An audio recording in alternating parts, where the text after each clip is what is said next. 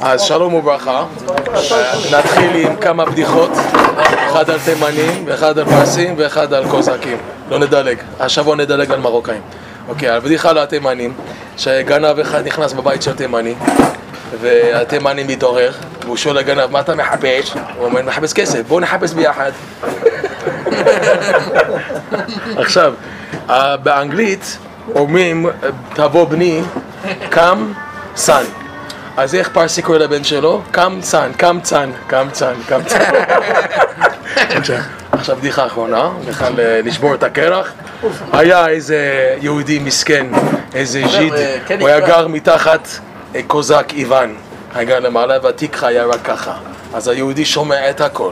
אז כל לילה איוון הקוזק חוזר אחרי עבודה, הולך לפאב, לקרצ'מה לשתות וודקה, הוא בא ב-11-12 בלילה, היהודי לא יכול לקום חצות בגלל, הוא מחכה שהוא בא. למה הוא מחכה שהוא בא? בגלל כל לילה איוון בא ב-12 והוא כמו אוג מלך הבשן ענק כזה, והמגפיים שלו כל אחד זה 2 טונים. אז הוא מוריד מגפיים אחד, בום, וכל הבית של היהודי וזה, ועוד בום. אז כל לילה היהודי מחכה, הוא לא יכול ללכת לישון, וגם מחכה לבום בום. לילה אחד, איוון חוזר שיכור מהוודקה, מהקרצ'מה, הוא מוריד מגף אחד, הוא אומר לעצמו, מסכן הז'יד הזה, הוא שומע כל לילה, בום בום, אני ארחם עליו, אני לא יוריד את המגף השני ככה. אחרי שעה, הוא שומע דפיקות על הדלת, היהודי ולמטה אומר, נו, תוריד את המגף השני כבר, אני מחכה, שעה כבר. אוקיי. זה דווקא העניין.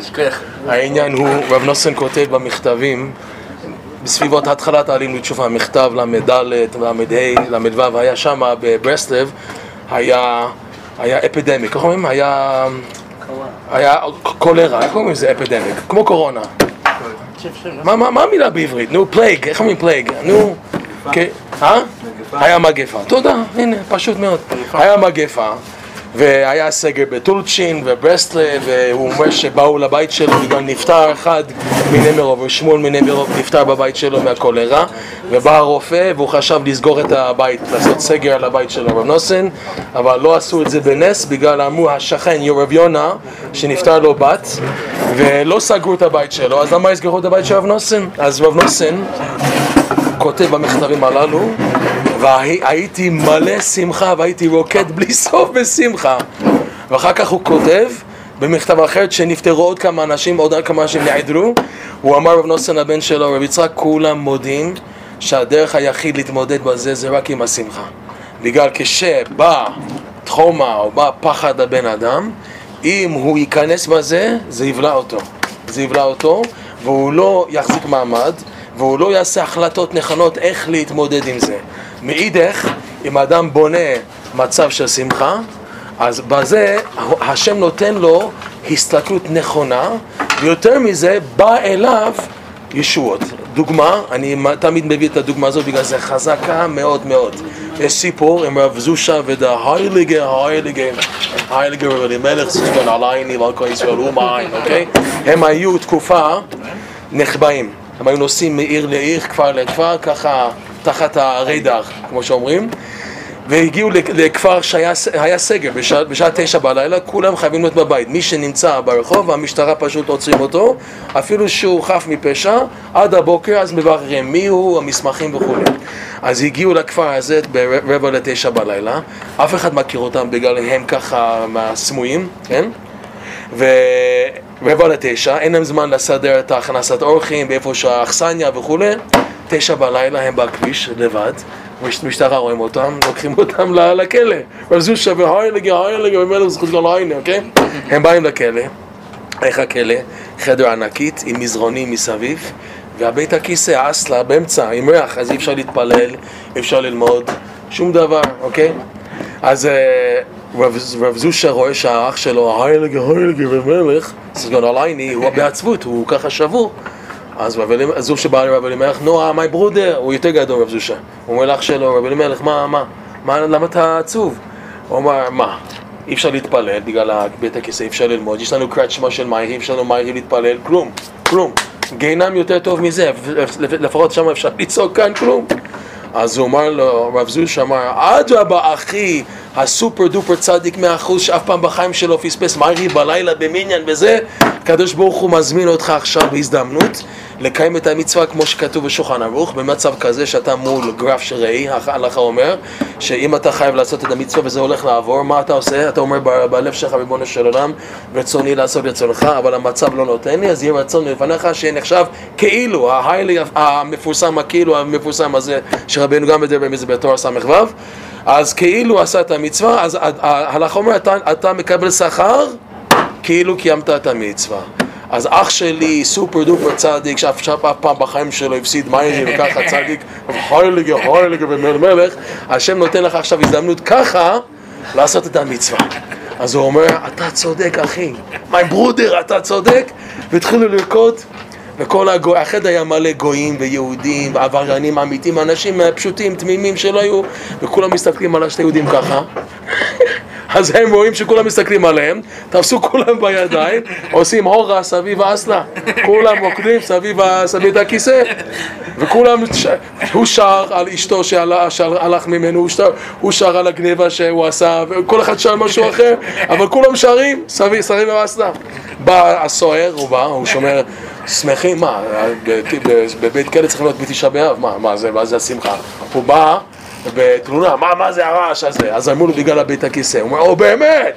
הוא פתח את הדלת, הוא הוציא את האסלה, עבר 5 דקות, עבר הריח, וזה שהוא אומר למלך, עכשיו אתה יכול להתפלל, אוקיי? זה רב נוסן מדגיש בהודעה על החבב, נפילת אפיים על החד', ורבינו גם מרמז את זה בתורה כ"ד, כי בשמחה תצאו. מה פירוש? זה לא רק הפשט שעל העתיד לבוא, שאנחנו נצא בשמחה, אנחנו נצא בשמחה, רבינו מסביר את זה ורב נוסן מדייק את זה, כי על ידי שמחה תצאו. ממה? לא רק הגאולה האחרונה בעזרת השם, אלא כל פעם שאתה תקוע בחיים שלך, איך אני אשלם על החשמל? איך אני אשלם על הארנונה? מה יהיה עם הילד שלי בתלמוד תורה? מה יהיה עם אשתי הזה? מה עם השלום בית? מה עם הבריאות שלי? מה עם עבודת השם? אני כבר לא קם חצות כבר 4-5 שנים. מה עם הנט שלי? מה עם התפילה שלי בכוח? מה עם קדושת העיניים? וואי. מה עם הכל? מה עם הקוגל הזה? מה יהיה איתי? כן? אדם שהוא חושב על הבעיה, מה קורה? הוא נכנס בדאגה, יותר בדאגה, זה כמו בי בלועי. רבינו מביא ביותר השון הזה, רב נוסן מביא את זה בשבת הלכה, הלכה ו' על פי הסבית והתונה, בסוף תורה, על פי תורה נ"ז שם, הוא מסביר את הבי בלועי מהסיפור של רבי יהושע בן חנניה, שזה רק בולע, שאתה חושב על מה שעובר עליך, אתה יכול להשתגע. רב נוסן כותב ללשון כזה במתן הלכה, אדם יכול להשתגע אם הוא רק חושב מה שעובר עליו. אז מה הפתרון? כן להיות בשמחה, כן בדיחות. הנה עוד בדיחה על בריסקר אחד, רואה אותו בשטיבלך, שמע ישראל, השם אחד,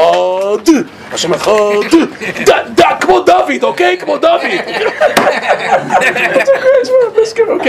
אוקיי, עוד בדיחה, לשמח אתכם, עוד בדיחה. אחד אמריקאי, התחתן עם ישראלי כאן בירושלים, ואחרי החתונה 7 ברכות, כנהוג, הוא הולך ללמוד בישיבת מיר, היא עובדת באיזה גן, לא יודע, לאמריקאים, והוא צריך לחזור הביתה אחרי 9:00, יש מנחה גדולה, והוא בא לבית לאכול ארוחת צהריים, נכון? אז הוא בא, חתן טרי אחרי 7 ברוכס, הוא כבר נכנס בכולל של מיר, הוא בא, דופק על הדלת, היא לא פותחת, חצי שעה. הבדיחה הזו שמעתי עם שמעון שפירא, אוקיי? שמעון שפירא הבדיחה הזו. היא פותחת את הדלת אחרי חצי שעה, אז הוא אומר לה, אני לא מבין, אני דפוק, ואת לא מתפתחת? אוקיי? העניין שאתה חייב, רב נוסן אומר, להכריח את השמחה, אין מה לעשות. אם זה מילה דשטותא, אם זה הזמרה, אם זה הודעה, ואם זה רב נוסן אומר להסתכל על העתיד. זה רב נוסן מסביר שמה הפלא ופלא בהודעה ו', שרבינו בתורה כ"ד הוא לא מתרץ את השאלה. הסבית והתונה שאלו את רבי יהושע בן חנניה, אמצעותא דעלמא היכא, זקפה אצבעתה ואמר כאן, הנה, כאן. הם אמרו מי אמר? מה הוא אומר להם? הייתו אשלי ומושכו. הוא ענה להם, תביא חבל ותמדוד שכאן אמצע העולם. אז איך רבינו מסביר את זה שמה? אמצעות הבעל מהיכה, איך זוכה בן אדם להתחבר עם האור אינסוף. אז הוא הקביע את האצבע, על ידי העניין של הידיים, שזה עניין שאדם מעורר את הברכות, שזה עניין של ידיים, וישא אהרון את ידיו אל העם ויברכם. על ידי העניין של הידיים זוכים לעורר ברכה, ועל ידי ברכה אדם זוכה לעלות עד הכתר, והכתר דוחף אותו אחורה, זה ככה רבינו מסביר שם בתור כ"ד, הוא בונה 9 היכלות על ידי המעכב, שזה בונה את המסדר והמיישב של המוחין, ואז המוח מוכן לקבל את האור אינסוף. אז הם שאלו, מי אמר? מי אומר שאתה נוכן? רבינו מתרגם, מי אמר? שיאמר מלשון ואם המר ימירנו, פרשת בחוקותיי, תמורה, הלכות תמורות, יש להם הלכות תמורות. מי מוכן לרדת עד היכל התמורות כדי להעלות את הברכות וכדי לזכות לאינסוף? זה עבודה, זה פחד. אז מה אמר רבינו בתרץ? רבי בן חנינא אומר להם, אתם עתידין, הייתו אשלי זה חבל, ישראל חבל נחלתו, עם ישראל, אנחנו קוראים חבל, בגלל שלנו אברהם, יצחק ויעקב, אנחנו חוט משולש, נכון? חבל חזקה. אתם הולכים להביא אותנו ומושכו וזה יחלה אתכם. מושכו מלשון מדידה, הוא מביא שם וימדדם דוד שהוא שם, השכיב את מוהר על הרצפה והוא הרג אותם לפי השכבת. אתה זוכר את הסיפור, נכון? בתנ"ך, אני מקווה שאתם זוכרים, אני לא זוכר, אוקיי? אז הוא מודד אותם ולפי החבל הוא חתך אותם, הוא הרג, בקיצור כולם מתו עם השכב. אז מושכו זה מדידה כדי לחלותם. אז כן, רב נוסן אבל אומר שרבינו לא ענה את השאלה. רבי בן חנינא לא עונה את השאלה. הם שאלו אותו מי ימח, מי יש לו את העזות והתקיפות להיכנס בהיכל התמורות כדי להעלות את הניצוצות שמה והשמחה, ועל ידי זה לעלות לברכות כדי לקבל את האור אינסוף. אז הוא אומר, אתם עתידים להביא אותנו. מה התשובה? זה לא שייך. אז רב נוסן אומר, זה עיקר השמחה של בן אדם שהוא נמצא בהיכל התמורה, שהוא ילווה את השמחה מלעתיד. זה כמו שרב נוסן פעם אמר לחסיד ברסלב, רב ניסן. רב ניסן בא בתנועות שהוא לא יודע מה לעשות עם כל הבעיות שלו בחיים. אז רב נוסן כתב לו, הוא אמר, אני יש לי עכשיו רפואה בשבילך, שתרקוד ותשמח בכל יום. שמחה זה, ואם לא, יש עוד שיחה שאומר, תלווה את השמחה מהעתיד. זהו, תלווה את השמחה מהעתיד. רב נוסן נכנס בקריאת שמע. קריאת שמע, ובסוף הודעה ו' הוא אומר דבר נפלא. שמע ישראל, השם אלוקינו השם אחד. אנחנו יודעים יש העין הגדול משמע, והדלת גדול מאחד, זה עד. יש לך עדות שאתה אומר שמע, השם אלוקינו השם אחד. אבל מה עם האותיות שנשארו? יש כאן שין מם, א' ח', אותיות אשמח. בלשון עתיד, לשון לא עכשיו, עתיד. הוא רב נוסן, עיקר כוונה בקריאת שמע, שאני אשמח, שאני יודע, יגיע יום אחד, שהשם אחד הוא שמו אחד. השם אחד, רב נוסן מסביר את זה בכמה מקומות בליקוטי הלכות. מה זה השם אלוקינו השם אחד? השם אלוקינו, השם זה מידת רחמים, אלוקינו זה מידת הדין, אז לפעמים השם איתנו מידת רחמים, לפעמים מידת הדין. אבל מה העיקר כאן? זה כמו פינג פונג בחיים שלי. ועובדים איתי, עובדים פעם כאן, איפה? השם אחד, י' כ' ו' כ' רחמים אחד, אוקיי? אבל מתי זה יהיה בשלמות? אשמח. אני אשמח שזה יהיה בעתיד. לעתיד, ביום ההוא יהיה השם אחד ושמו אחד, אז השם אלוקינו השם אחד הולך על העתיד. עכשיו זה בית כסה, בגלל זה אומרים בשקט, ברוך שם כבוד. בגלל, אי אפשר להגיד את זה בפרסי, בגלל זה לא. המציאות אנחנו סובלים, עוברים עלינו כל מיני קשיים, ואנחנו לא מצליחים תמיד. אז נכון, השם אלוקינו השם אחד, אבל אני לא רואה את זה, אז בינתיים ברוך שם בשקט. אבל מה כן, למה אני אומר את זה בקול רם? בגלל אשמח. בגלל העתיד זה בוודאי יהיה. אז רב נוסן אומר משהו נפלא. הוא אומר שאם אתה יודע שלעתיד בסוף הכל יסתדר, אז למה אתה בוכה עכשיו? אז זה חס ושלום נבד לו ילד, חס ושלום, וזה מחלות וזה, וכולם בוכים וצער. אבל אם אתה יודע שבתמונה הגדולה הכל יסתדר, אז למה אתה בוכה? אבל זה קורה, בגלל שאתה מסתכל ככה. על הצרות של הבן אדם הוא מסתכל כאן. צריכים לדחוף רחוק ורואים את התמונה יפה. רבנו מביא בחיים מורן, אתם זוכרים? על המשל, עם ישראל דומים כמו שדה מלא אילנות. מרחוק אדם רואה מלא אילנות של פירות, נחמד, איזה יופי. הוא מתקרב לאילן אחד, הוא רואה שכאן יש פרי רקוב ועוד פרי רקוב, וכאן התולעים התחילו לאכול את העלים, וכאן את הקנה, ואתה מתקרב לעץ, יש כל מיני חסרונות, אבל מרחוק, וואו. אז ככה בחיים, שאדם, גם כן עוד דבר, למה ההורים כל כך קשים עם הילדים? למה? וגם מסתכלים ככה, תכניס את הפס ככה, אתה מסתכל, תדחוף, איזה ילד נחמד, איזה מתוק, אבל הוא עושה ככה. למה אתה קמת מאוחר? אתה מסתכל ככה, אז בבקשה, תסתכל רחוק, תראה את היופי של הילד, הוא חתך את הפס, אבל יש לו כיפה על הראש, אתה שמח, תראה, אין לו פס, אבל יש לו כיפה, אוקיי? תראה, הוא בישיבה, נכון, הוא ככה וזה, והוא לא שוכב ושם קולון, אבל תסתכל רחוק, הוא יהודי, הוא יהודי, ישתבח שמו, אוקיי? אנחנו מסתכלים כאן, אז רב נוסן, העצה של רב נוסן, אתה רוצה להיות שמח, אל תסתכל ככה. איך אומרים? לשחרר את דרי. אתה זוכר לשחרר את דרי? כן, לשחרר, תסתכל רחוק. רב נוסן אומר, זה עיקר העצה, בגלל זה רבנו תפס דווקא בסבת ואתונה, תפס דווקא אייטו, אשלי ומושכו, בגלל דווקא זה העצה העיקרית. היה סיפור של איזו אישה, והתינוקת שלה, היא עברה את כל השואה עם התינוקת חי. ושאלו אותו, מה קרה? היא אמרה שהיא הייתה תמיד בחיוך. הגיעה לאושוויץ, הייתה מחייכת. הגרמנים חשבו שהיא משוגעת. אישה, כולם מתים והורגים וזה, וכולם בעצבות ודאגות ויגון והנחה, והיא צוחקת. אישה חרדיה, דתייה. והם עזבו אותה. זה סיפור שמעתי את זה מכלי שני שלמה ממנה, לאישה ישיר. כאן בירושלים, לפני 12 שנה שמעתי את הסיפור. היא עברה את כל השואה עם התינוקת, ומה קרה? היא חייכה. אז ככה הם עזבו אותה, ושאלו אותו, ולמה את חייכת? היא אמרה, בגלל אני ראיתי שבסוף הם יקבלו את שלהם, הגרמנים הללו, הם יקבלו, נכון, הם הוגים אותנו וזה כואב, אבל בתמונה המבט הכללי של עם ישראל, כמו אנחנו עכשיו, זה 6,000, 7,000 שנה, נכון? בעזרת השם 6,000, כן? אז אנחנו, החיים שלנו כאן, כל אחד נולד כאן, תש"ל, תש"מ, תש"נ, תש"ס, אוקיי? זה פצפונת של כל הפילם, של כל הסרט. ממש פצפונת. אתה מסתכל רק בתוך זה, אתה מייקרופילם פותח את זה, אז יש חסרונות וכאבים, אבל תסתכל במבט כללי, ותראה שהכל יסתדר בסוף, אז רב נוסן אומר משהו מאוד ברור, אז למה אתה בוכה? אם אתה יודע שבסוף הבן שלך, שאז חס ושלום, הבן עזב את הדרך, או זה, או כל מיני צרות וזה, חס ושלום, וזה כואב, אבל תסתכל בתמונה בסוף שהכל יתתקן, כולם יקבלו תיקון. הרשעים יקבלו תיקון, הצדיקים, אז למה אתה בוכה? ככה רב נוסן אומר, אתה צריך להסתכל בגדול. אולי זה מה שרב נוסן פעם אמר, נחמן ונוסן, לאחן פון גנצה וילד, שנחמן ונוסן צוחקים על כל העולם. למה כולם נכנסים בקטנות דמוכין של העניינים שלהם, ואין להם את הכוח להיות שמח.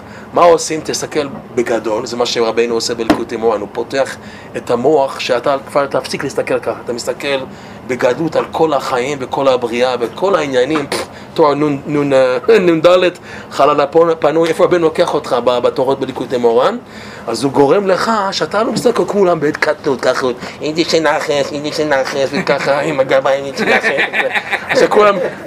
ממש, אתה כבר אחרת. מצד אחד אתה חרדי כמו כולם, כמו שרבינו אומר, הולכים עם דקים וקרקשים כמו כולם, עם הקוגלין והשלפים וזה, אבל הוא מונח במקום, ברסטבר, אמיתי, מונח במקום אחר לגמרי. הוא כן מסתכל אחר.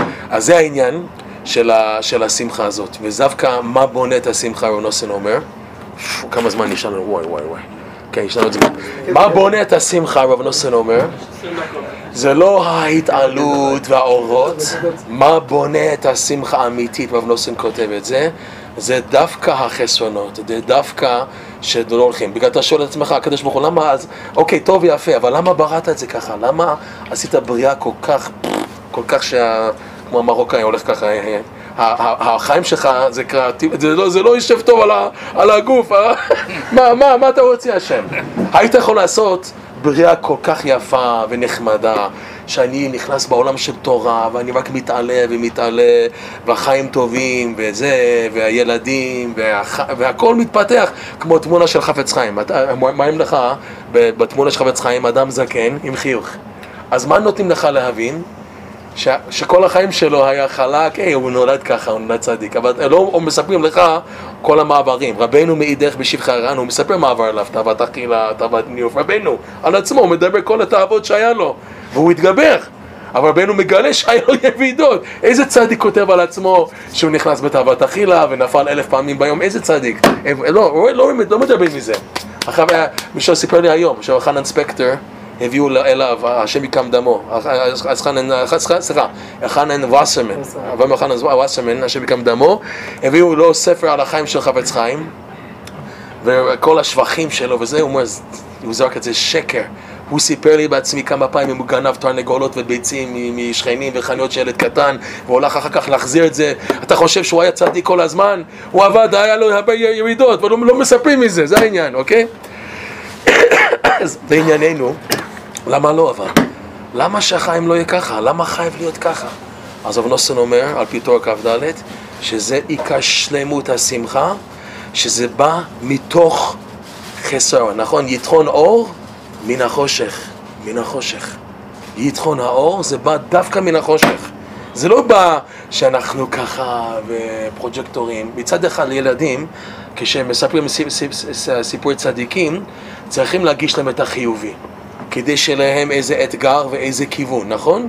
אבל כשזה בא אחרי בר מצווה, אחר כך בא למלחמה, אז צריך להראות גם כן שיש הרבה הגיעות, הרבה עליות, פעם מלך, פעם גלך, נכון? אדם מסתובב ככה, השם מרחם. רב נוסן אומר, זה עיקר שלמות השמחה, שזה בא דווקא מחסרונות. ולמה זה ככה? אותו דבר, הוא מסביר על פי הקבלה העניין של האור של שבועות ואור של פסח.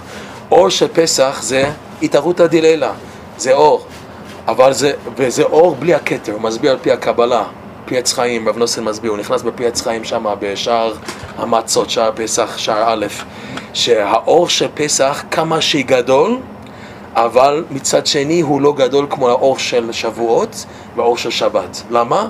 בגלל אין ביום טוב, בין בפסח, האור של הכתר. למה? הוא מסביר על פי תורה כ"ד. כתר רבנו מסביר, זה מלשון כתר לי זהר, שהמתן, שדוחפים בן אדם בדווקא אחורה. למה? למה? תן לי להתקדם.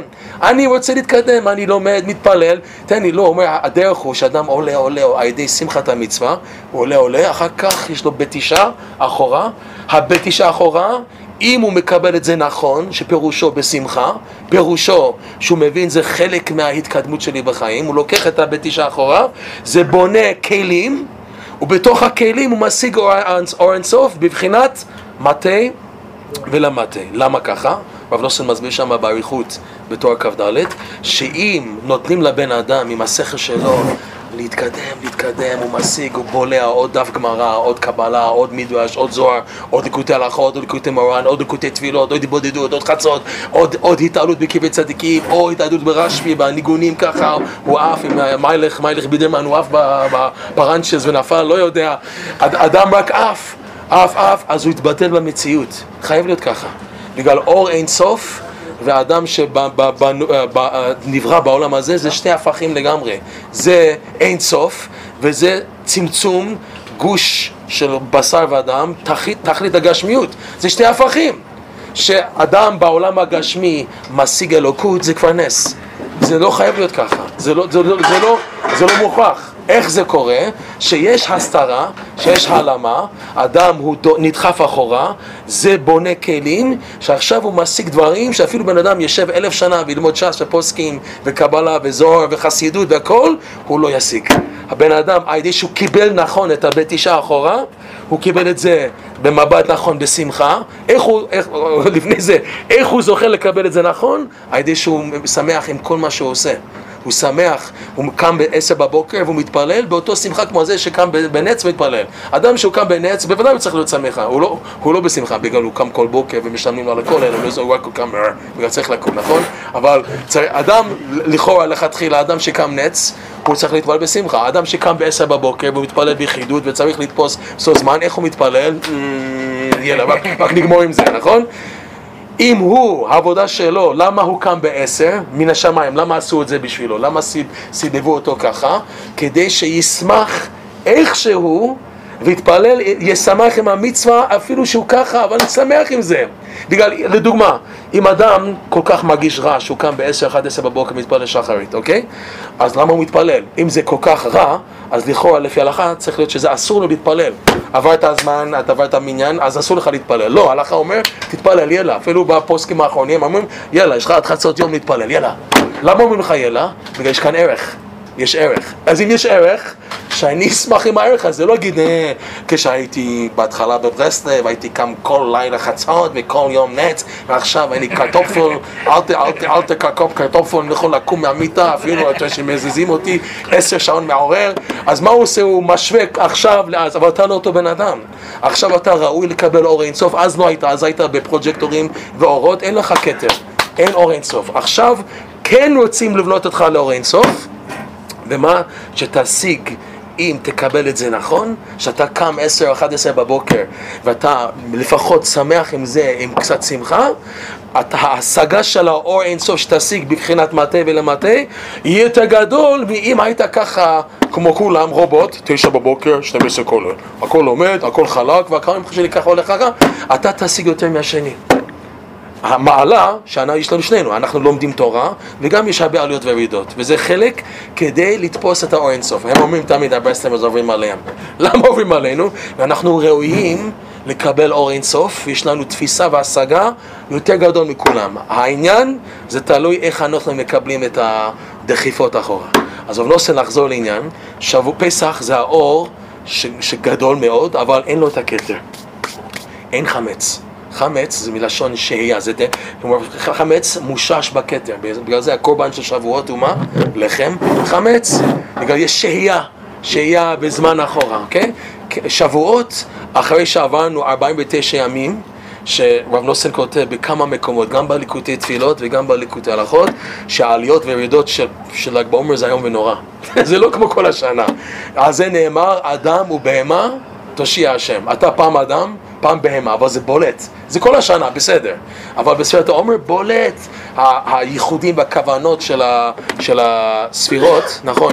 כל יום יש לו אות, נכון? של ספירת העומר, מילה מיענה בכוח, מין אל המנצח, על פי הקבלה מצרפים אותם, וזה מראה לך את העניין של היום. אם היום זה גבורה יותר, או הוד יותר, נכון? חוץ מהגבורה, שבגבורה, גם האותיות מראים לך את האופי של היום, וזה כל כך קיצוני בקבלה, בין יום ליום, פעם כאן, פעם כאן, פעם כאן, זה כל כך קיצוני, אתה פעם אדם, פעם בהמה, בתוך יום אחד. המעלה הוא אדם ובהמה, שאדם יכול לשלב, להיות אדם וגם בהמה, תושיע השם, יש לו ישועה. כשהוא גם אדם וגם בהמה, הוא לא רק בהמה, אני גם אדם, אני אדם אבל אני גם בהמה, יש לי את הפינג פונג הזה, תושיע השם, הישוע בא דווקא שהוא ככה. למה צריך להיות ככה? בגלל רק ככה משיגים את הכתר. הכתר הוא דחיפה אחורה. אז בשער 50 של שבועות, שאדם הוכיח לקדוש ברוך הוא שהוא עדיין סופר את הימים, אפילו שהימים שלי היו על הפנים, הספר אומר שעל הפנים, הוא מגיע לשער 50, והקדוש ברוך הוא נותן לבן אדם תפיסה באור אינסוף. אני יכול להפסיק עכשיו? זהו? יהיה רצון שנזכה לקיים זה.